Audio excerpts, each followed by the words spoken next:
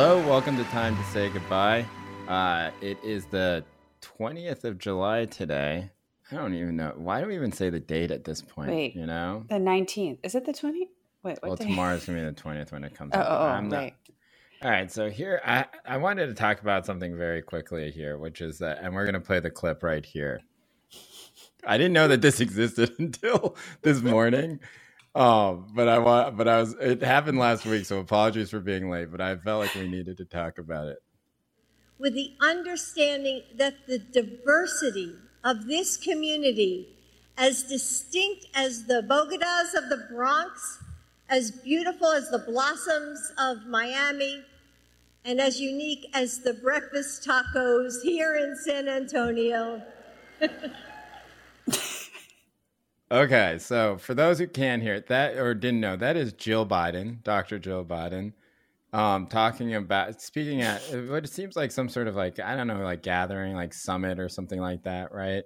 And she says that the Latino community is diverse and has a lot of strength within it, right? And that the people within it can be typified by the Bogotas of the Bronx. Which is actually like, obviously the right wing completely freaked out and lost their shit over this, right? Because, and like all this stuff happened, like, for example, like, I think that Marco Rubio put a photo of a Taco Bell taco, after this happened on Twitter. Oh my God. Ted Cruz had some fun with it. And of course, all like the chuds, online were like making fun of it. But and they all caught the second part of it, which she says, you're as unique as the breakfast tacos here in San Antonio, right? But I think that they all skipped over the first part, which is where I assume that she meant to say bodegas of the Bronx, right? I was dying. Is Bogotas is that a Bogota? thing? Also, so she has a speechwriter, right? I'm so confused. Okay, well, that's what we're going to talk about. That's actually what I'm interested in, which is the question of, do they have speechwriters right now?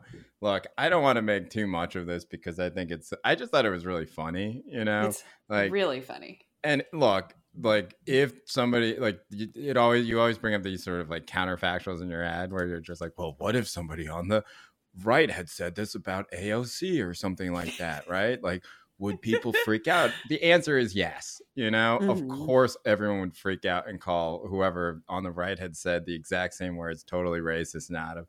It was kind of like, people brought this up too, but remember when Donald Trump took a photo of himself eating taco. Yeah. Oh my God. And everybody freaked out because he was eating a taco salad and like said something about like, happy Cinco de Mayo or something like that. I forget what it was for.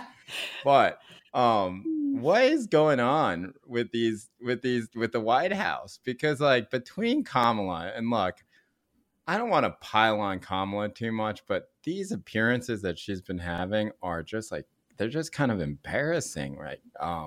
Why is she going on television? Like, why is she talking to Dana Bash? Why is she being sent out to Highland Park after these tragedies when she clearly cannot handle these moments, right? Like, and that, I wrote about it a bit in my newsletter, but I held back a little bit. But like, like my real sense of this is basically just that, like, I've never seen somebody in this high of an elected office, including W, or like Dick Cheney. Like, I've just never seen someone be so like charmless as some of the people in this administration. And now, look, I don't know how much this matters, right? But it certainly isn't great when it seems like the White House can't muster up like one speech without like screwing something very basic up. I don't know, Tammy. What's your sense of this? Like, why does this keep happening? Like, how do you put in the line of like, do they not have somebody who could just be like, breakfast tacos, huh? Like, yeah, maybe let's delete that one. Oh my God. And it's bodegas. I'm just gonna spell it out for you on the teleprompter. Like you can. But also, just like San Antonio is a majority Latino city, and you're just like drawing out like comic book references to like anything Latino. It's like amazing. Yeah.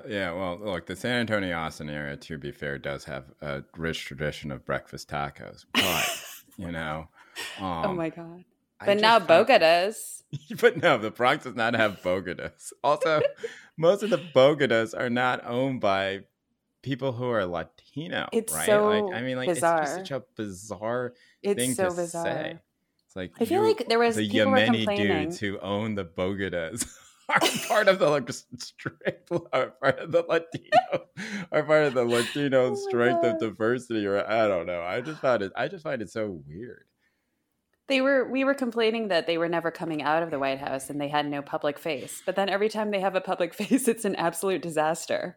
I know. Well, what do you think's going on with Kamala? Because that's one where I'm just kind of like Kamala has been a very public politician for 20 years now, right? Yeah. Like since she was like the DA of San Francisco, which as the whole nation knows is now apparently the most important job in America, but kind of like what is going on? Because like for me, it's not even that she won't answer questions.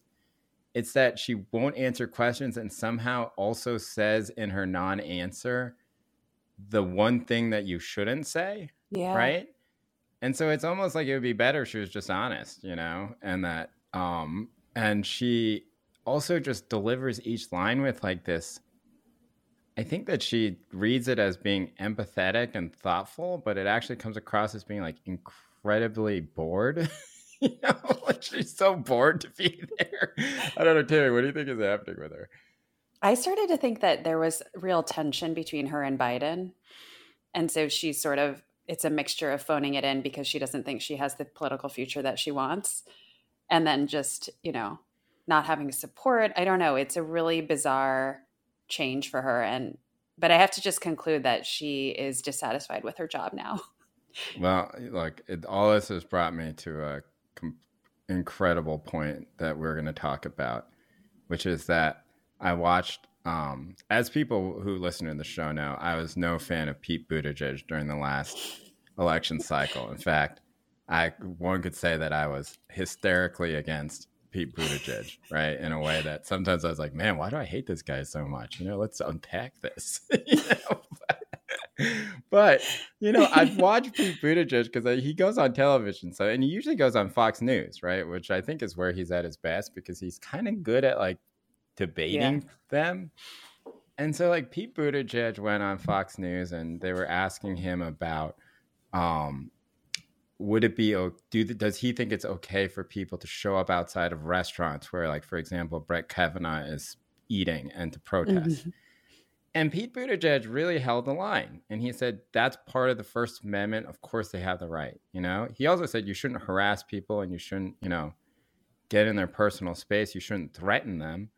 Yeah. But if you're outside of the restaurant and you're protesting when he comes outside, that's part of your First Amendment right. And that any public figure, including Pete Buttigieg, should expect that, and that they should celebrate that in a way. Now, I found that to be, sadly enough, given my haterism for Pete Buttigieg, to be the most spineful thing that's been said by any Democratic elected official at this time. And I wonder, I'm like, was I wrong about Pete? I was wondering because a few weeks ago you said something about him and I was like, I cannot live in a country where Pete Buttigieg is president. And you were like, yes, you can, Tammy. You lived through Trump. And I was like, Jay, defending Pete now. Yeah. Look, this take has been percolating for some weeks. Where it's just like, I've basically given up on any type of, actual progressive platform.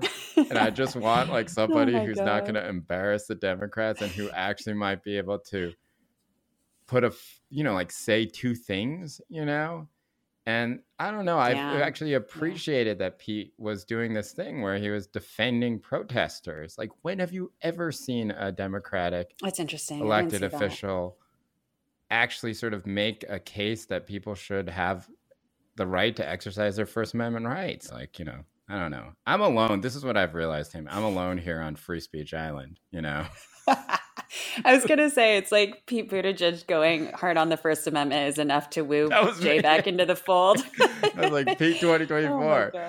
High hopes for a living. I don't know how that song goes, but, I'm on board. I'll do the fucking dance, Pete. Just talk more about that. Good Lord. All right. Well, we have two things that we are talking about this week, and the first one, look, I don't mean that this show is not going to be like a centrist show from here on out, but the first thing I want to do is I wanted to talk about this piece that Jonathan Chait wrote, and it went around quite a bit on social media, and I think that it was an interesting piece in that I felt like there are many people who try every week. I feel like the headline "Joe Biden is a failure," it occurs like once a month, but this one I felt like was an interesting piece. Like, did you read it, Tammy?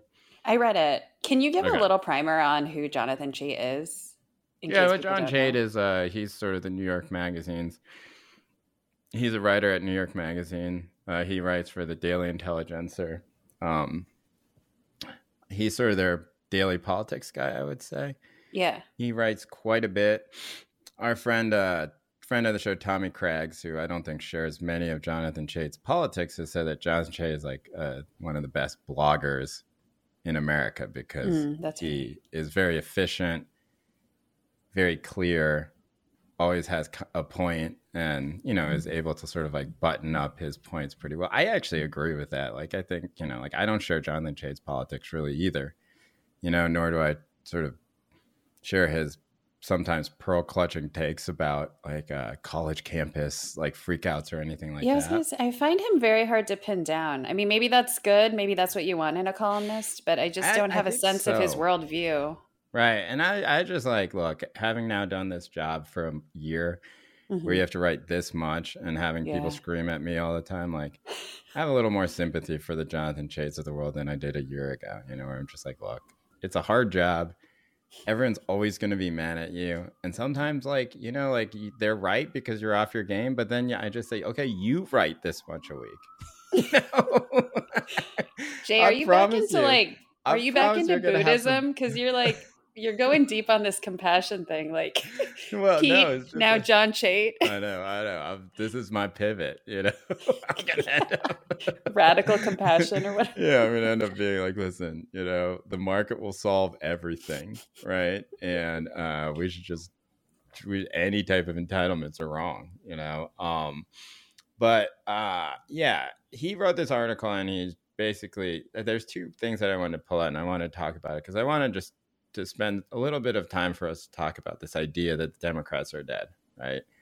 And what that actually means. And so one of the quotes from the article is that this administration's broad strategy was to use its first major piece of legislation enacted at the crest of Biden's political capital shortly after he took office to stimulate the economy as it recovered from the COVID recession. Only after that would they craft enduring social reforms. The theory, which seemed logical to many of us at the time, was to first ensure a prosperous economy and then leverage the political benefit of that prosperity to pass permanent social welfare measures. Instead, the American Jobs Plan overshot, injecting more demand into an already heating economy. It did not cause high inflation, but it exacerbated it. And thus, rather than producing a prosperous economy that gave Democrats more confidence to pass Biden's domestic agenda, it led to a sour inflationary economy that had them running for cover.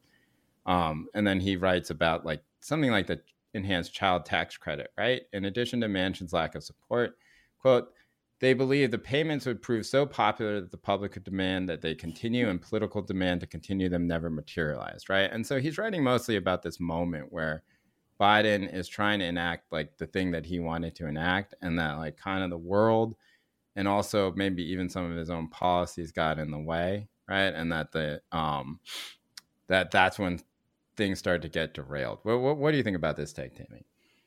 I'm not sure what I guess I'm not sure what the alternative would have been. Chait seems to be saying that the way I read this is that the direct cash assistance to workers, basically, like in the form of unemployment, was perhaps one of the primary drivers of inflation. I think that's what he's alleging, and is saying like comparing that it made it worse, or that it made it worse, and comparing that to like a social welfare package that would be like less about cash, more about different kinds of benefits at that time might have been better. I don't know. I mean, I feel like I guess I'm sympathetic with Biden in this. Like, I just don't know I don't know if he had a lot of alternatives at that point. Right. And I don't think that many alternatives are particularly mentioned except for the do nothing, which is the alternative, right? Or do less, which would have been the alternative. And I think one of the things we'll never really know at this point, right, is how much were people actually struggling during the end of the, around like 2021 economically, right? There's all this sort of stuff about how like, oh, income inequality grew, et cetera, et cetera, et cetera. But I don't think that, like, it's hard to tell if that's actually true or not, Like, I do think that by some measures, the rich got richer and the poor got poorer, But I think by other measures, like, there were no evictions for an extremely long period of time, for example, in a lot of major American cities and states, right? And the poverty was cut by a dramatic, poverty was cut by huge amounts, right. And so what do we make of that moment, right? Yeah. Like there's like the left, I think, will always be like, well, people are really struggling, you aren't thinking of the essential workers. And then you just think, well, I don't know, like it doesn't seem like that narrative is particularly true if you look at what, like you said, with poverty, right? And so what was Joe Biden reacting to in that moment, and did he make the right reaction, I think is the question that Chait is asking at this moment. But yeah. I guess it seems difficult to measure that causal relationship, and I do take to heart his critique of basically like we sort of had an opportunity for people who support like a strong welfare state to build some sort of movement around the retention of a lot of these measures, and like we didn't. And so basically that led to a situation where the federal government had these like very blunt, basically cash-based instruments. And then the stuff that would be kind of more consistent, like the child care stuff, maybe slightly expanded unemployment, but maybe not as dramatic as at the height of the pandemic, that sort of thing. Like we could have had a movement around that. And maybe by easing those in more slowly, there would have been less inflation. I don't know. I'm not an economist, but I feel like it. It is. It's just like a very sad lost opportunity. But I also don't know that any of us were in the right frame of mind or shape to build a movement around that. I don't know what that would look like. I don't know how to like express support around very particular policies like that in a public way. Yeah, it's hard because it's kind of wonky, Yeah. Can I tell you one of my solutions here? I want you to respond to it. Yeah. Okay. A lot of people talked about this earlier, but I think they're right. I really do think that the government needs to basically just set up a bank account for everybody, and that they dump money in there. and you get a push alert on your phone being like, your government bank account has $300 more, and then you can transfer it to whatever bank that you want, But like, it's difficult when some of these things are hard to quantify, right? Like it's difficult when a tax credit comes up and the people don't really think about it as cash, right? It's difficult when, we got our child, for our one child, we got our tax credits, right? And it's just, or not tax credit, we got our checks, and they came some months and they didn't come some months, Oh, really? And I don't know why. Yeah, like, or maybe we like lost some in the mail or something like that, but it's all very abstract in that sort of way. I just think that like one way of actually just functionally making this a quote unquote movement without having to do like movement work is to just make it more obvious when people are benefiting from it, and like sending out checks in the way that they do, I think is crazy, I don't know. Do other people have a link to their direct deposit? I think a lot of people I was going to say, I got my stimulus payment through direct deposit because I think it was linked to the IRS. Oh, yeah. You got your, I don't know. I don't know. But yeah, I think what you're talking, I guess we've talked about this on the show before, but this is like the submerged state theory, I think, right? Where like you don't see what good is happening in the public sector, and so you never credit it. And then you think like your politicians don't do anything for you. Right. And it's especially true in the left because like these are kind of wonky things that are happening, and they're small. For some families, they're huge. For some families, they're not that huge. I think for some families, $300 a month per child is a huge, huge deal, right? And for some families, it doesn't matter at all, right? But to make sure that both the people who need it and both the people who don't necessarily quite need it, like, are understanding the benefit of it for the people who do need it, I think you just need more clarity that it's actually happening, right? And that, like, I think that that's sort of what was the problem with what the Democrats were doing, which was that at a time when they really were helping people out, right? They allowed the narrative to be that all these people are facing economic absolute destruction, which some people were, right? and that like Jeff Bezos is so much richer than he was before. And just like, look, at some level, I don't really care if Jeff Bezos is much, much richer than he ever was. Like that has nothing to do with whether or not these impoverished people are facing complete destruction or if they're doing a little bit better than they were, you know, like, and like we should answer that question without sort of comparing it to the richest person in the world all the time. And I just think that moment of assessment was lost. Like we still don't really know, right? Like we know that child tax credit helped, right? We know that poverty was cut, right? We know that income inequality by some measures increased, right? We do know that certain billionaires got much wealthier and that certain companies consolidated wealth, and even some universities made a ton of money, like Harvard, right? But those two aren't necessarily related except in a macro way. And I just think that we should probably stop talking about things in that sort of way, where it's just like, but we should be talking about how bajillionaires are getting richer and richer and we're not taxing them, right? I mean, right. Well, that's another Chait point in this piece, right? Yeah. And this is the one that I found the most interesting, which is that he says that one of the big problems that the Democrats have had is that they haven't taxed the rich, right? And he says, this is free money on the sidewalk that a handful of Democrats refuse to let their party pick up. And the reason is simply that they listen to rich people rather than economists. Which, like, I don't know. I'm against listening to economists in general. I know. But, you know, how about they listen to rich people and some economists as opposed to like the vast majority of Democrats, right, who actually want people to tax billionaires. This is a surprising point. What do you think about this point, Tammy? Yeah, I think he's right. I mean, I might add, I think it's adding to your point about like doing something that's really clear to people. I think that's why also on the left you hear people talking about like student debt cancellation or some other thing that's just like a very clear fiscal act that affects a lot of households at once that people can tangibly see and is connected to something. I was actually pretty surprised to read this in his piece. Yeah, well, what do you think about canceling student debt? Like, are you like, what's your sense of that? Like, are you for it or against it? Yeah, so I know that the debate kind of on the left is about like who it benefits. You know, is it a thing that basically would just be for super overeducated people? There's like a racial dynamic to it, et cetera. I'm generally for it. I think it would be a good gesture. I mean, I think even if it were capped out in some way, like just speaking very realistically, or like means tested, or was means tested to some extent. I mean, I think that would still be a victory for the movement, which has been, you know, basically trying to cancel debt since Occupy. To me, I think it seems, and also because Biden can do a lot of it by executive order, I think people are confused as to why he hasn't followed through with the promise. I would say that it would be a very positive move right now so that the Democrats have something to show.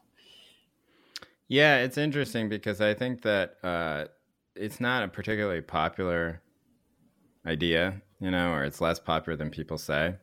And I don't know, I have some of the same reservations I think that people have about who it would actually benefit and who's calling for it and how loud the people who are calling for its voices are compared to the people who are completely unaffected by it because they didn't go to college, you know? And I don't think that there's a need to do this type of zero-sum game where you say, well, that money could be used for X, right? Now, like if you could make an argument being like, oh, they should make community college free, you know? And that money for student debt cancellation should go to community college. You have to pick one. I would pick community college every day of the week, you know?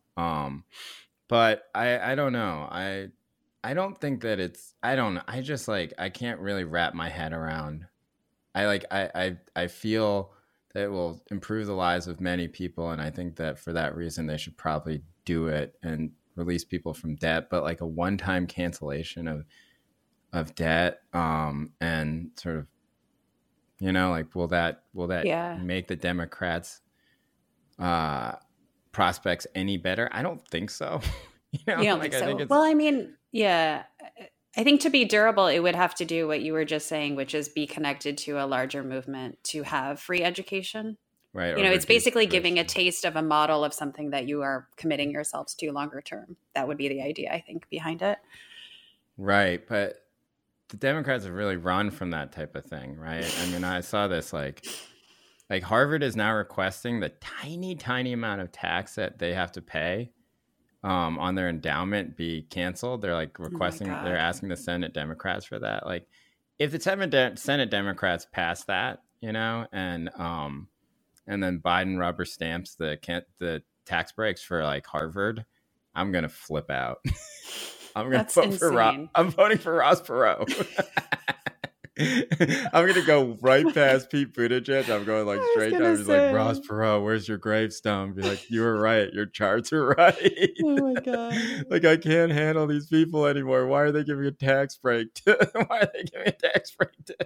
Or I'll go root for Jill, or I'll vote for Jill Stein. I don't care. You know, like I mean, like that's gonna be like how much we have to talk about Harvard. What the hell? No, I know, and like, why are they like? Sucky. Why is that a thing that people are talking about? You know, like, oh, maybe Harvard's taxed too much. They're taxed like, it's like 0.01% of their endowment is what they have to pay in taxes. I mean, it's embarrassing, you know. Anyway, I don't know. I think that the part that I found interesting about all this, and the reason why I want to talk about it mostly, was that one thing, right? Like, how do we build a culture now of saying tax the rich? Like, what more could we possibly do on the left to ask Democratic leadership to do this? I mean, like, look, you can laugh at certain things like AOC's dress at the Met Gala or whatever, right? But that was a big part of the last election cycle, right? It really was, between like Elizabeth Warren, between Bernie, right? Between even Joe Biden talking about all of this. Like, everybody talked about increasing taxes and the problem with wealth inequality in this country, and that some people have way too much money, right? And we're now 2 years into it, and we haven't done anything, a thing, right? And like, this is a massive failure. And I just, I can't explain it. I think I feel befuddled in the same way that Chait feels befuddled by it. It's like, why wouldn't you just do this? You know? And then I also just think, from a movement standpoint, or from a left standpoint, like, well, what can we do at this point? You know, like, we have no power. Like, aside from Occupy, do you think there's been any public showing around economic inequality on like a mass public scale? Like, in the sense of, okay, obviously 2020 Black Lives Matter was the largest uprising in American history, but there were other things, like in 2006, the immigrant rights marches and stuff. But has there ever been something like that besides Occupy around economics? Well, no, but I will say that people who are sympathetic towards things like Occupy, right, are now in the media at a rate that they've never been before. You know, I mean, it's crazy, right? And like, and they've had a massive amount of influence, to the point where New York magazines, you know, like, sort of moderate Democrat is hammering Joe Biden for not taxing the rich, right? And they've had a enormous, I think, amount of influence in that. You know, like, the reason why Jonathan Chait thinks that the Democrats should do this is because it would be popular to do so, right? And I think that that's true too. And so I think the strange thing is that, like, that idea has succeeded in every single way except for convincing the politicians to actually do it, you know? And that's the part where, like, you know, like, I don't know how much influence that we would have to have, right? The only way that we could do it is to, you know, elect another Bernie figure or something like that. But it's interesting because in the way that it influences any sort of theory of change around this, right? Which is just like, we can do every single thing, but really maybe we should just like try and elect the guy that would actually do it, you know? And maybe Joe Biden just wasn't that guy. So you don't think that a street movement would help, because that sort of public sentiment is already known and it is expressed? Yeah, and I also have a hard time seeing what it would even look like in 2022, you know? Yeah. Like, what does it look like if it's not just a rehash of what already existed? And then who are you trying to really convince? What is like the opposition of it, right?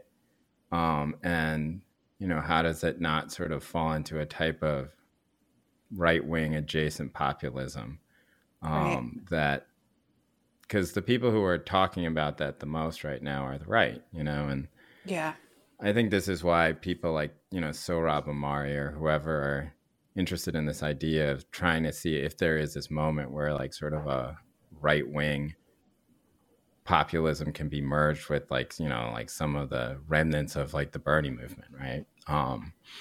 because like they could probably do it, but I don't think God. like progressives can do it. You know, like I don't know. I just think that I don't even know what that would look like, right? I don't think the Yeah. left can do it at all. Seems like the Dems are also freaked out that by saying tax cuts for the rich, people are going to hear it as like threats to their jobs, and everyone feels so insecure and they're already under stress for the midterms. But it's so ridiculous, and I don't know how to. Yeah, I think it's extremely frustrating to do economic rights organizing, and I don't know. I guess the way that expresses itself in some sense is like through housing activism, through sort of like goods oriented activism as opposed to some larger thing around taxation or redistribution. And housing activism, I don't know. It's interesting, like, like is there a possibility to do like the rent is too high type of movements, you know? But which I think in New York City a lot of people are feeling. Like what's going on with rent in New York? Why is it so high right now? Everyone has like different theories about it, but it seems like it's totally out of control right now, right? You hear reports from friends, and I get some emails occasionally from strangers like talking about how their rent is going up by 50%. Yeah, I heard. And at market rate, you have nothing to say about it, right? You don't have a right to reduction. Right, 50%. Oh my god, yeah. What are those people doing? Are they like moving out of New York City? Yeah, I think they're moving. They're moving farther afield or getting roommates. More roommates than they already have. Okay, well, I don't know. Was there anything last that you want to say about this? Like, what's your assessment of this right now? Like, where are we, right? Because one of the other things that is factoring into this is whether or not, Dodd or Roe or whatever you want to call it, right? Like abortion rights are gonna make things okay for the Democrats. And we should probably define what okay means, right? It just means that they don't get wiped off the map during the midterms, and that Biden doesn't become even more of a lame duck president, and that we don't have Ron DeSantis or Donald Trump as the president and have like a Republican Senate, a Republican House, and a Republican Supreme Court that's gonna like be crazy. I know. Like I don't know, and that basically everything at this point needs to be marshaled towards making sure that that doesn't happen. I think that's true. Yeah. Like I think that this is one of the points where I can be like whatever an increment, not even incremental. It's just like a catastrophe preventer. But I don't know. I also just kind of think, what can we actually do? I feel like for me, I'm seeing two countervailing things. Like on the one hand, I think people who are especially much younger than us are thinking that they've given up on electoral politics altogether because they don't think, for the same reasons that we just discussed with the Chait article, that any of the things they actually want or that they think society needs can be delivered through electoral politics. Right. They really do think there is such a defeated generation, basically, of people who are kind of done. But on the other hand, I do think that the abortion situation is going to lead a lot of people to do electoral politics this year, even though they don't want to, especially thinking at the governor's level, because, the federal elections matter, but I think the hope of getting like a federal law that protects abortion probably is quite low. And people are thinking just in very like emergency terms about preventing the full ban on abortion in their particular states. So they're trying to get Democratic governors. So I think I'm curious, like what's going to win out this fall. Yeah, well, there's this article by Nate Cohn in the Times, and he was analyzing that New York Times Siena poll that came out, right, which said that Biden had a 33% approval rating, and that basically like nobody wanted him to run again, right? And that one of the findings in that, which is that basically, okay, it says 13% of registered voters said America was headed in the right direction, which honestly seems kind of high to me. Like. That's so sad. This place is so messed up. Only 10% of the economy said the economy is excellent or good, and a majority of voters said the nation was too politically divided to solve its problems, right? Mr. Biden still led Mr. Trump in a hypothetical 2024 matchup 44% to 41%, but what was surprising was that 10% of respondents volunteered that they would not vote at all or would vote for someone else if those were the two candidates, even though the interviewer didn't offer. That's the part that I'm most curious about, right? Like whether or not people are just going to shut down, right? And that now I think that like there will be a mobilization of women who are going in states where abortion is on the ballot, basically, Yeah. to vote. But man, I don't know, like you can say like solidarity, et cetera, but if you're like a woman in Oregon, for example, right, and you're just sort of pissed off about everything, or if you're in, I don't know, even like Pennsylvania, right, or Minnesota or Michigan or wherever, it's just hard. It's hard to get excited. It's hard to be shamed all the time into it. That's essentially what, is happening right now, which is just like, if you don't do it, then everything's going to collapse. And I think for a lot of people, they're just going to be like, actually, I'm kind of good. I'm like a middle-class white person, like none of this affects me. And like, I lived through the Trump era. And if I just turned the news off, my life was more or less the same. And I'm kind of getting sick of you scolding me all the time. Right. And that while that type of person, I don't think we can characterize as particularly sympathetic in a way, there are a lot of them, there are a lot of people who fit in that.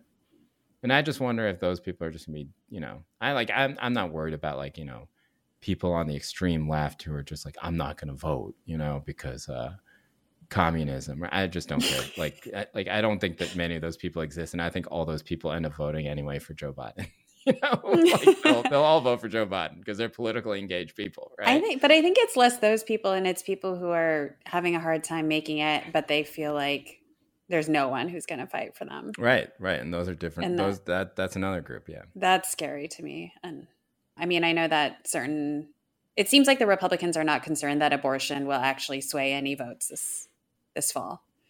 I think that's going to take a ton of work to make that happen. I do think there are pockets certainly where that is going to be a problem, though, for the Republicans. Yeah, and the last part of this that I think we should talk about is like I don't know what to even make of this anymore, right? But basically, every single data person agrees that, and every sort of political scientist agrees right now that what we have right now is that Democrats appeal to well-educated voters, Republicans appeal to voters without a college degree. This is true, consistent across all race, all types of ethnicity, whatever, right? And that this just keeps getting worse, right? Like the gap gets worse and worse and worse. Now, there are ways that Democrats and people in moderates sort of say, you can stop that by stop saying Latinx, and stuff like that, right? Now, I don't know, like, do you think any of that's true? Like, I used to not think it's true, but now I'm starting to like waver a little bit. Like, do you think there is some sort of messaging problem that's contributing to this at all? Well, the thing I was confused about in Chayton that I've seen a lot of places elsewhere is that they're saying that the Democrats are leaning on identitarian type language or, quote unquote, like elite concerns in an absence of actually having like an economic platform. I guess I don't feel like they have a platform on any of those issues. Right, I agree. Like in some ways, I think that it's a little bit overinflated how people are like, oh, the Dems just talk about like trans issues and, like Latinx stuff. And I don't even see that. Like, I don't even really know what they're talking about when they do that. Like, actually, if they had a kind of like sophisticated identitarian platform that might actually be interesting, I'd be curious what they have to say about it. I feel like it's maybe more of a matter of perception, or people are conflating like elite media representations with what the Dems care about. I think that's what it is. Yeah. Okay. And I don't even think it's elite media representations. I think it's that basically everyone has fallen for the GOP and Fox News's trick. Now, if you actually assessed what is happening, you would think that like Joe Biden himself, made like a swimming team that would represent the United States values, and his first pick in the swimming team draft was Leah Thomas out of the University of Pennsylvania.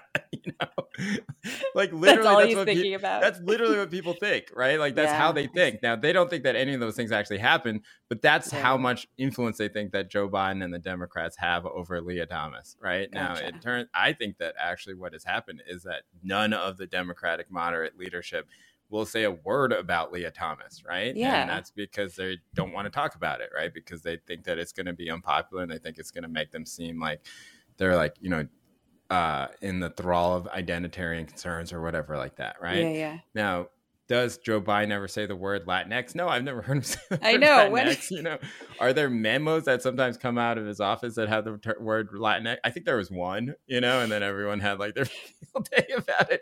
And so there's this conflation that's going on, right? Like, and that like this is not a particularly perceptive like take, but basically the right wing has won in terms of attaching all of these things to every single Democrat. Gotcha. And that some of them are like, I don't know. I was thinking a lot about Latinx this week because I published this interview with Natasha Waraku, and her book's great. It's about how like Asian Americans it looks interesting.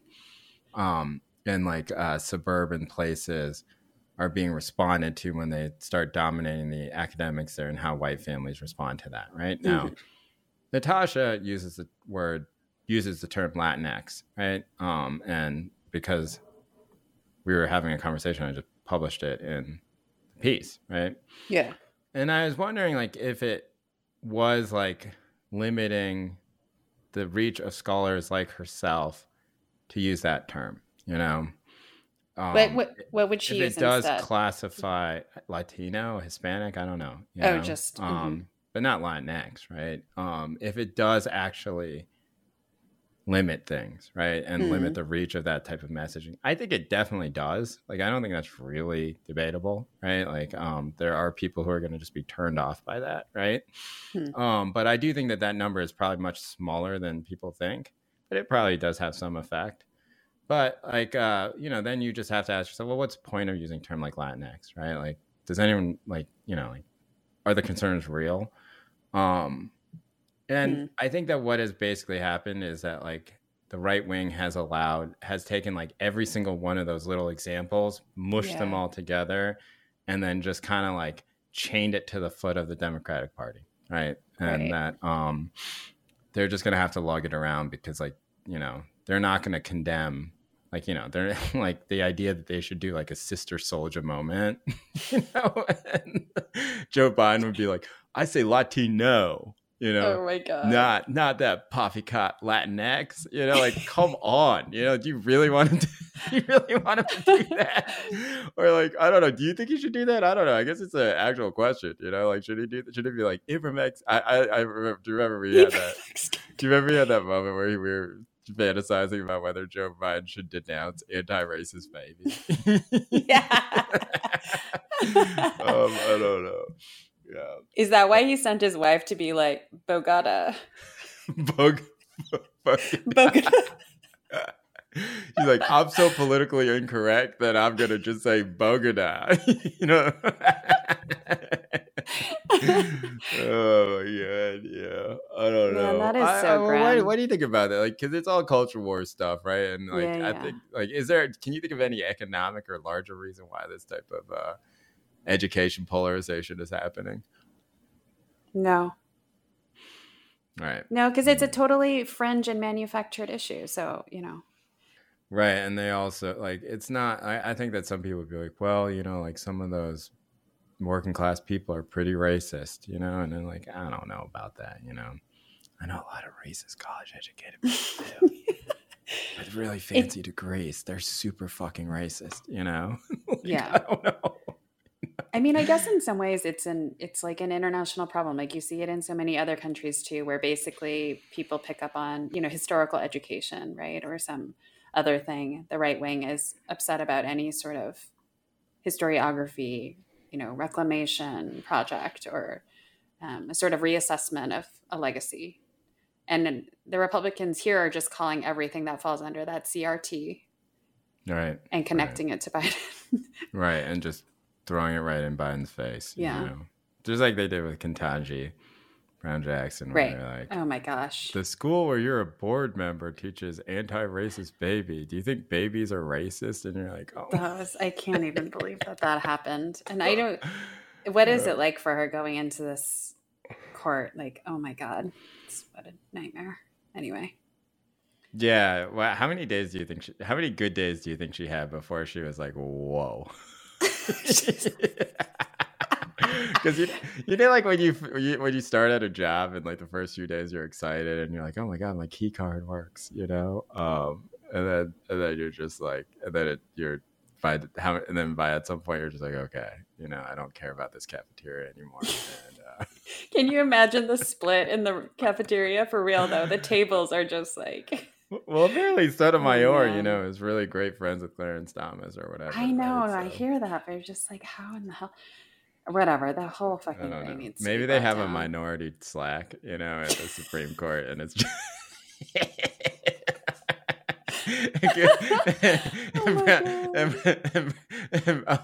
Judge Brown's like, I don't know if I'm going to join this one. She gets the invite from Sotomayor and Clarence Thomas to join the Supreme Court.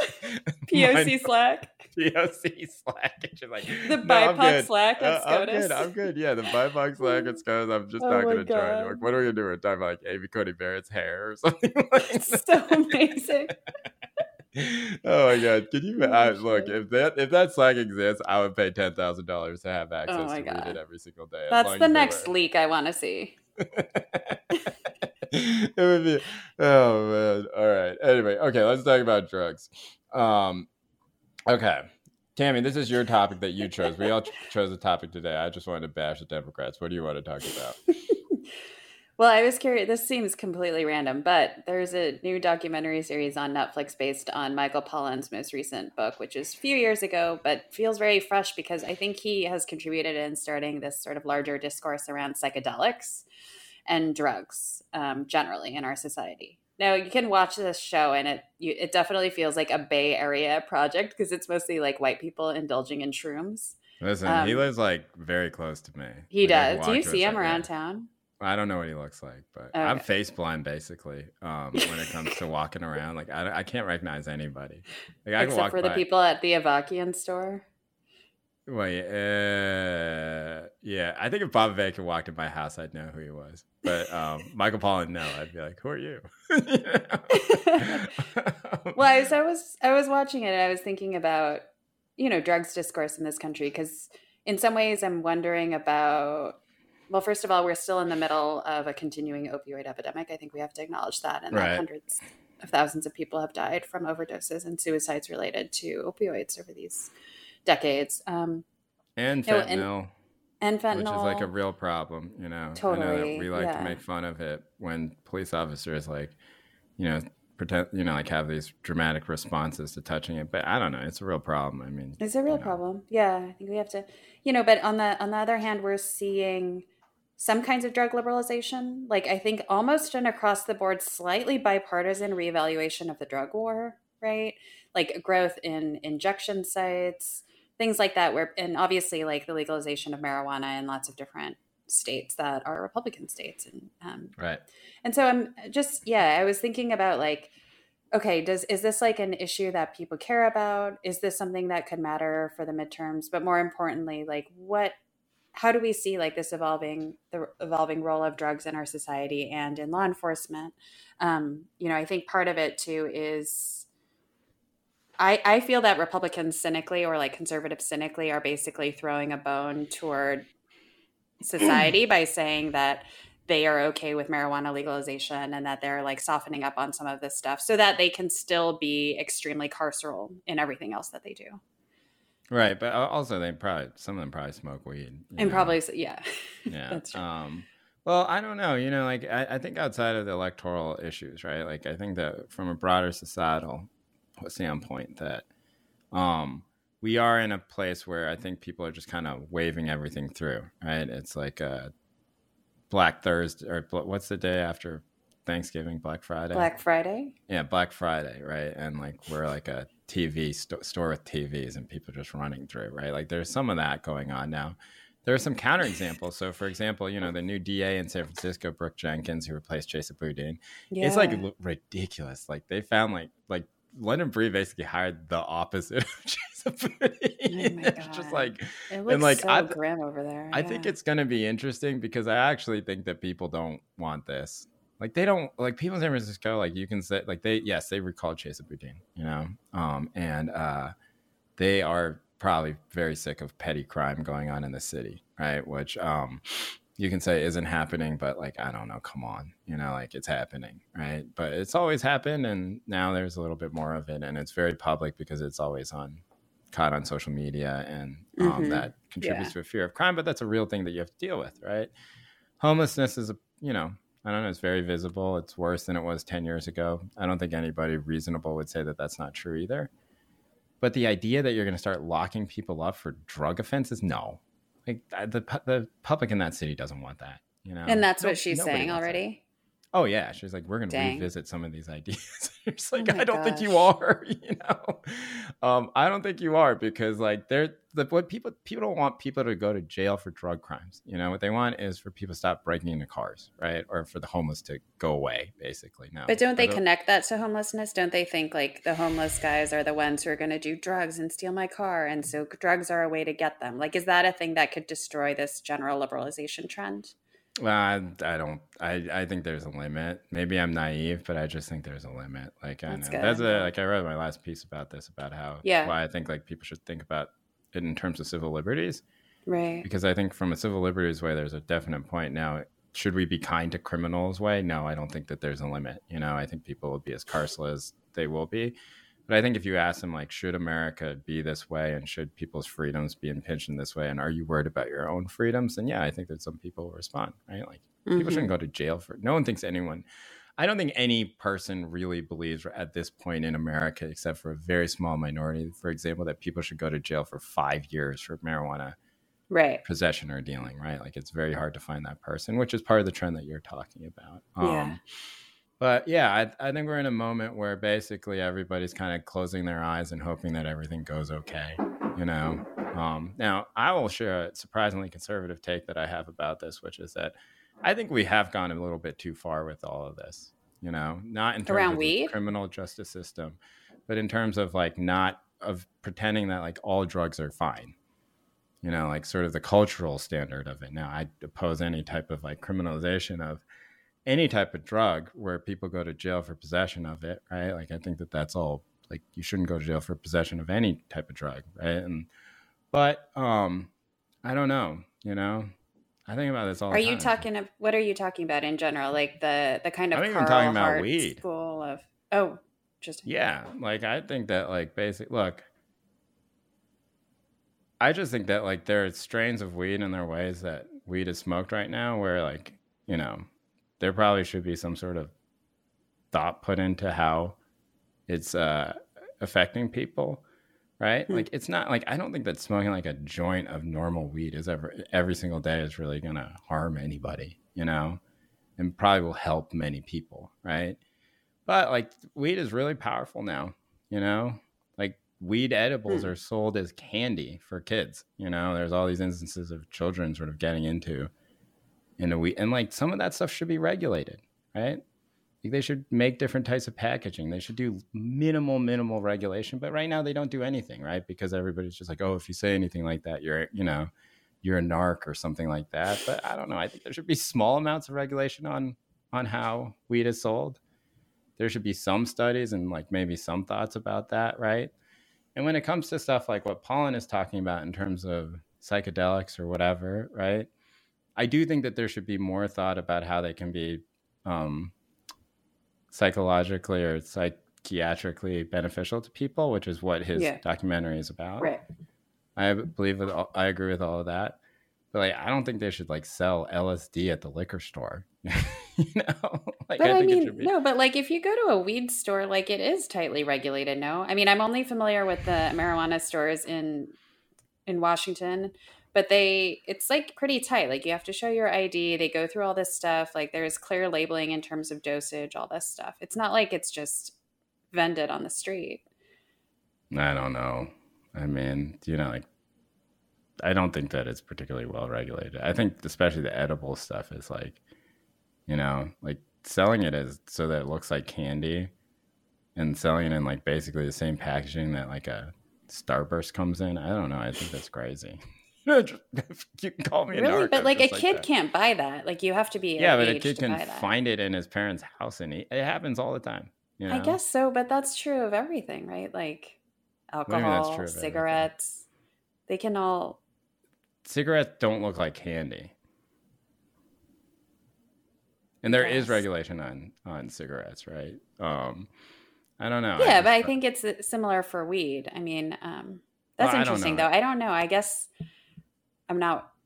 I guess I haven't been too worried about kids getting into their parents' weed candy. But maybe this But is a it's a real problem. You concern. should look it up. You know, the reason why Okay. it's not really discussed very much, like the state of Vermont, for example, is exploring regulations on that, you know, because it's Interesting. happened so much. And Okay. I don't know, like having like a young child who is in a catatonic state because they've eaten too much weed, like it's not a pleasant Yeah. experience, I imagine, I for the guess because, parents. yeah, I'm not around that many kids. I guess I hadn't thought Right. about it. And so I would say at the very least they should regulate edibles in that sort of Okay, way, fair enough. right? And I also just think that like I don't know, like I just think that there's like the sort of I will admit I am a little bit disturbed by the amount of callousness there is to the fentanyl problem in the country right Yeah. now. You know, like it's like people are dying every single day all over the country because of this thing, you know? Like, you know, I had that interview with Sam Quinones. Like, I think Sam Right. Quinones is wrong still. I don't think that, like, you know, I don't think that like new forms of meth are leading to psychosis that leads to homelessness. I reject that completely. Yeah. But Yeah. is meth good? Like, is it good to have that much meth on the street and people using? No, of course it's not good, right? Like, I think it's Yeah. crazy to argue that that's okay, you know? And so, you know, I think that on the left, our general argument would be like, well, we should have like a place where everybody has economic comfort so that they can experiment with these drugs and use these drugs without, in the same way that stockbrokers use cocaine. It doesn't completely derail their life, and that, you know, it's done recreationally. I think that's true, you know. But like in the meantime, well, like I don't know. I just think that like that basically this idea of let's close our eyes and everybody and everything will be fine, and that we shouldn't think about any of it, and that anyone who says I don't know, you know, I don't know. I just find it a Is little bit that the disturbing. That's interesting that that's your perception of the discourse. Like, I don't think we've come that far yet, actually. I You think don't think that, that that's a discourse that's why the opioid epidemic was sort of ignored, though? oh, that's interesting. No, I don't actually. I do. I do. I think it was, Really? yeah, because I I think it think was that. ignored because it's a part of the population that a lot of people don't care about, like mostly like affecting poor people who were caught in those pill mill areas. Right, but I also Um, think it's because the same people who don't care about them also have pretty permissive ideas about drug use, you know? And like Interesting. they don't like think they just think that drug use is like them smoking weed on the weekends, right? Which would be fine, but you know, I don't know. Like how many people Huh. have to die of these things to for it to be No, I not think it's déclassé to talk about it, right? totally. I mean, I think it is a major, like, obviously, it's a major public health problem. At the same time, I think, like, the people who are interested in drug liberalization, or at least different kinds of regulation that would, like, lead to a less criminalized form of drug regulation, are thinking that in a way these ideas are connected. Like, if you can have a situation where you're talking about drug use, where there is some sort of just popular and sort of regular examination of drug use, maybe you don't get in a situation like we have with the opioid epidemic, or we had with previous epidemics. But so like if people are able to use like morphine or heroin instead of using Oxycontin? I think it's people could, I mean, potentially people could use those drugs recreationally. I think some people support that. I don't know if I'm as into that idea, but I think it's the idea that if we have a society where drugs aren't immediately criminalized and sort of shunned, you can have more of a conversation about drugs. You can, like, there's more visibility about people's drug use. We know more about what people are doing, and you have less of a situation where people are using in basically the dark corners of our society, and that leads to overdoses. Right. I don't know. I guess I would have more sympathy for that if I felt like the dark corners were some sort of inherent thing that was intrinsic to the country and not just what people in the media decided to care about. Right. Yeah. And given that that dark corner is like at this point, you know, at least with the opioid epidemic, it's the people that like everyone says, oh, well, people only care about like lower middle class white people in the middle of the country or something like that. I don't care about them at all. It's just like, well, no, we don't care about them at all. You know? Do we care about them, or do we too No, we much, or do we don't. not care about them at all? I think we don't Okay. care about them at all because like they were just dying off in massive numbers because of the Yeah. opioid epidemic and nobody cared, you know? I At mean, it least is nobody. interesting that when we talk about like the white working class without a BA, which is like the category of Right. sociological analysis right now, we don't really connect that to the opioid epidemic. I totally agree with you on that. I think But I think my perception of like where we are in terms of like general drug acceptance is pretty different than where you think we are at.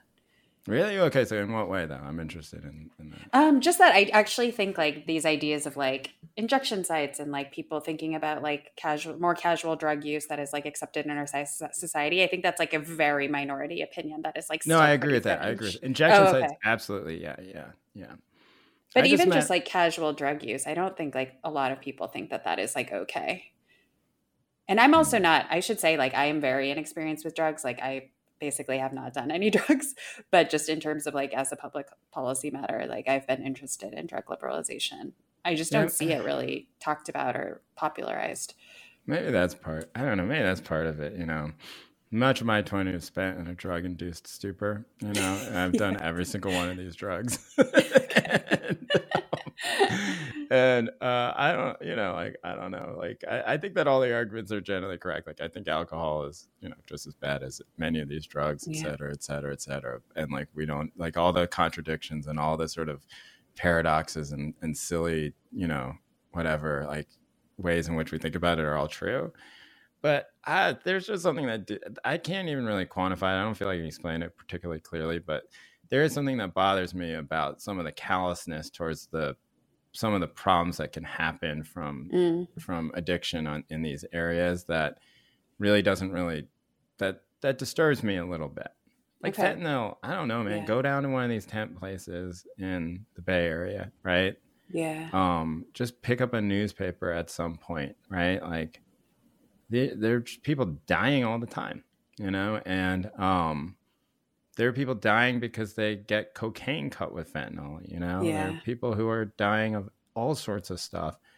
And just to sort of be like, haha, anyone who thinks about it as a narc, or that we need to wait for like some sort of massive redistribution of wealth to fix it, which isn't going to fix it because the opioid epidemic kind of proved that, all sorts of people got hooked on opioids. It's true. I don't know. I just find it naive, and it just bothers me. I don't know. You can call me a narc. It's okay. You can. The headline at the end of this podcast is like, Jay Hang is now a moderate Democrat narc. I was going to say, Jay's voting for Pete and hates all drugs. Hates all drugs. We should lock up anyone who's caught with meth, No, I mean, like, that's, I don't know. I my idea for this, right, which I was going to actually write as a column, but I'm definitely not going to write as a column, was that somebody should go should invent dad weed. What is that? Okay, so dad weed is just weed that is similar to the time when the dad was 17 years old, And so for me, it would be like what weed was like in 1997, right? And so it's much, it looks exactly the same as the weed did back in the day. And so it's sorted by decade, basically, because you couldn't do it by year, right? So for me, I'd be like in my 40s. So it would be like exactly the type of weed that was sold in the late 90s. And that you could just smoke it, without having to worry about it being too strong, because like when I talk to other dads who smoke weed, like we talk, like it's just that the weed is too strong. You have a club? Well, no, but I mean, look, a lot of people smoke weed. I live in a state where weed is legal, right. Yeah. Everyone who is my age thinks the weed is too strong, That's and so really like they should make dad weed right now. Everyone's gonna write and be like, they already have that. It's called XY. It's not called dad weed. It's a branding exercise. So, oh my God. Dadweed.com. I don't know. I feel like if I started this company, I would become rich. Like, I just think that there's a huge market demand. Like, nobody really likes this super powerful weed, that they're making. And they just keep making it because it's efficient to make it. I guess it's probably cheap to make it or whatever. And maybe like some people enjoy it. But I don't know, like sometimes you just want to smoke like a gigantic blunt full of crappy weed, right? Like you did when you were 17, and then just chill out, right? And then like 15 minutes later, you'll get a massive headache because the weed is so bad. Like go down Nostalgia Lane with me, let's just do it. Dad weed. Anyway, that's my big idea for the day. I was hoping that I could slide that in. Yeah, I mean, who needs subscribers when you can just sell dadweed.com? I know.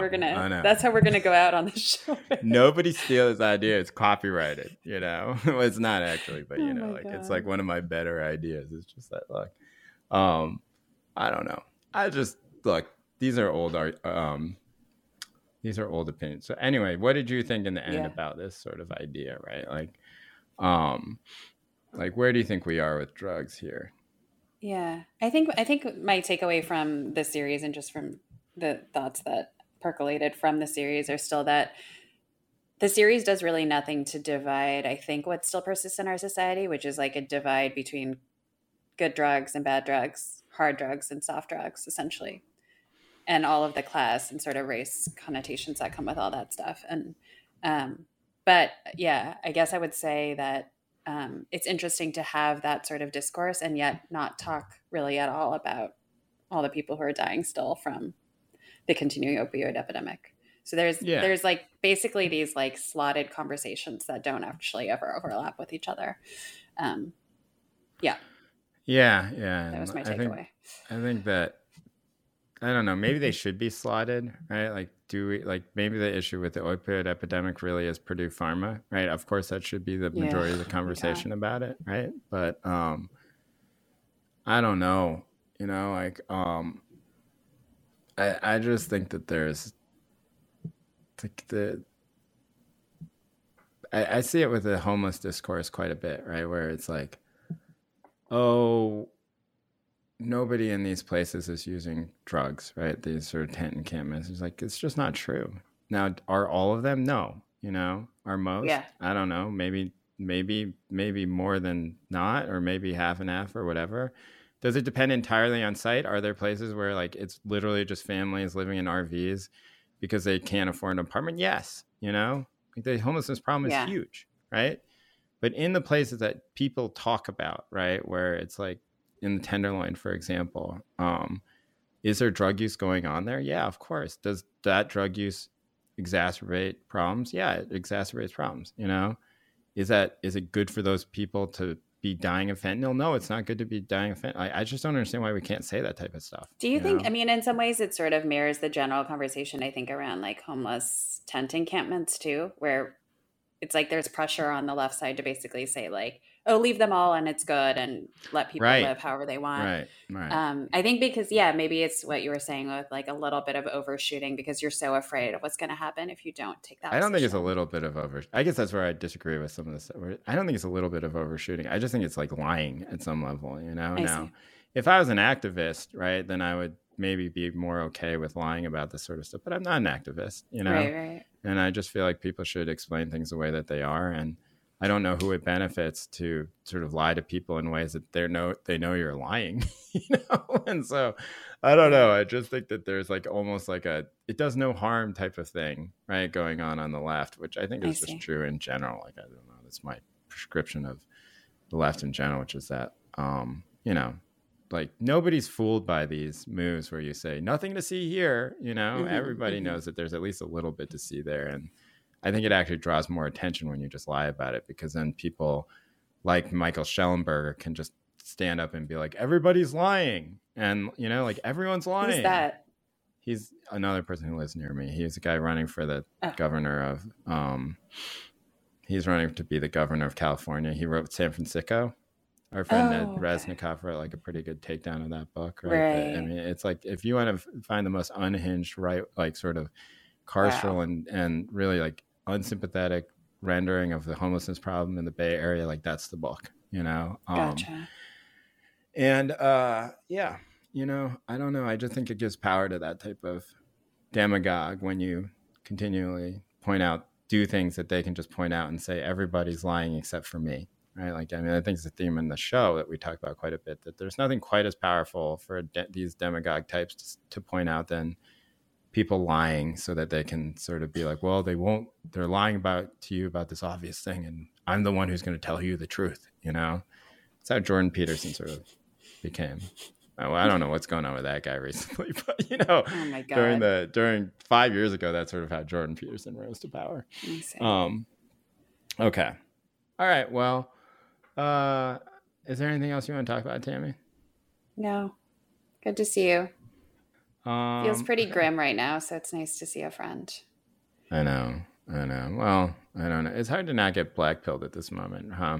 I know. I'm feeling really down. Yeah. Well, the good news is that here in California, the weather is great. Stop bragging. It's like 1,000 degrees in my apartment. Oh my God. All right. Well, thank you for listening to our show. We do this every single week. Next week, I think we're gonna have a guest on the show, right? Who do we plan this? We'll let you know via Twitter midweek. You can support the show at goodbye.substack.com for $5 a month. You'll get access to our Discord server, but you'll also just be helping the show. Tammy and I are not particularly becoming rich off of this, but it does help. Our producer, now I think on her third week, right, is May Schatz. So thank you for May. I think that somebody pointed out on Twitter that we had used like interstitial music to separate two things, and I was like, yeah, I know. That is a huge advance for us. They were immediately like, that was May, right? Like, whoa, you guys are really doing a lot here. So thank you, and we will see you next week.